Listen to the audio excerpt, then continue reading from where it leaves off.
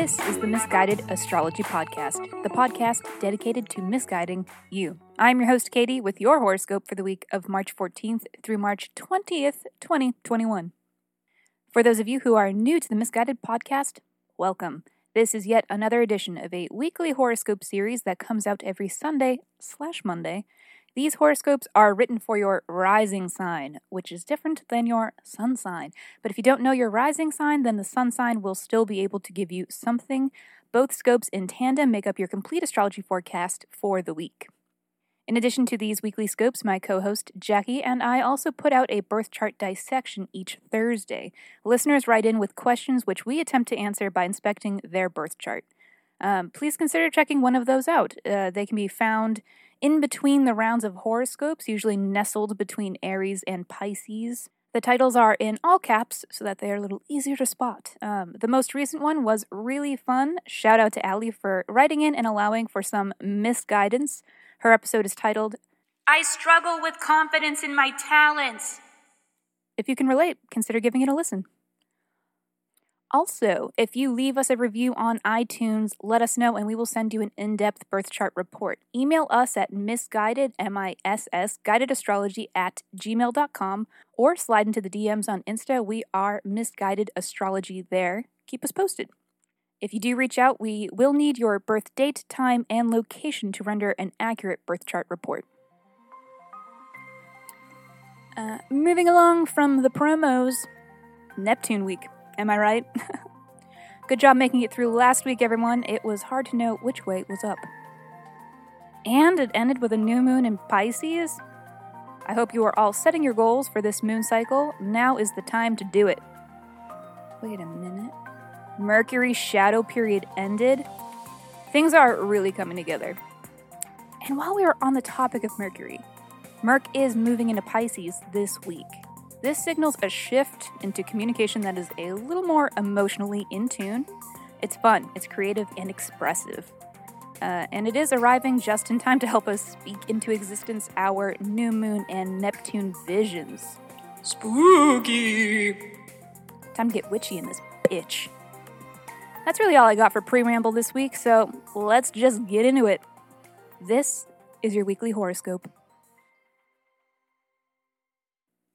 Aries, come in, let's chat.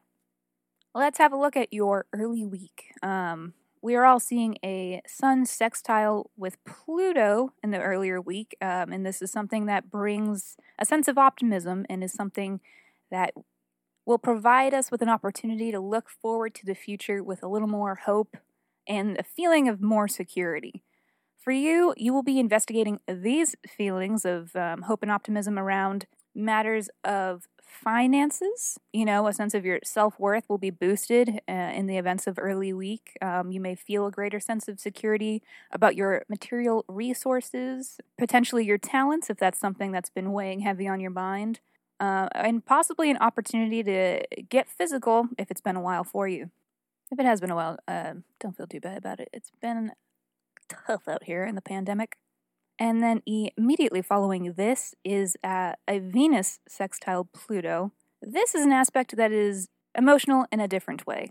This aspect it represents a surfacing of feelings that we have buried deep within ourselves, probably because there was a sense of trauma surrounding them. It looks like the feelings that will be resurfacing around midweek are directly connected to the event that provided you with a sense of hope from earlier in the week.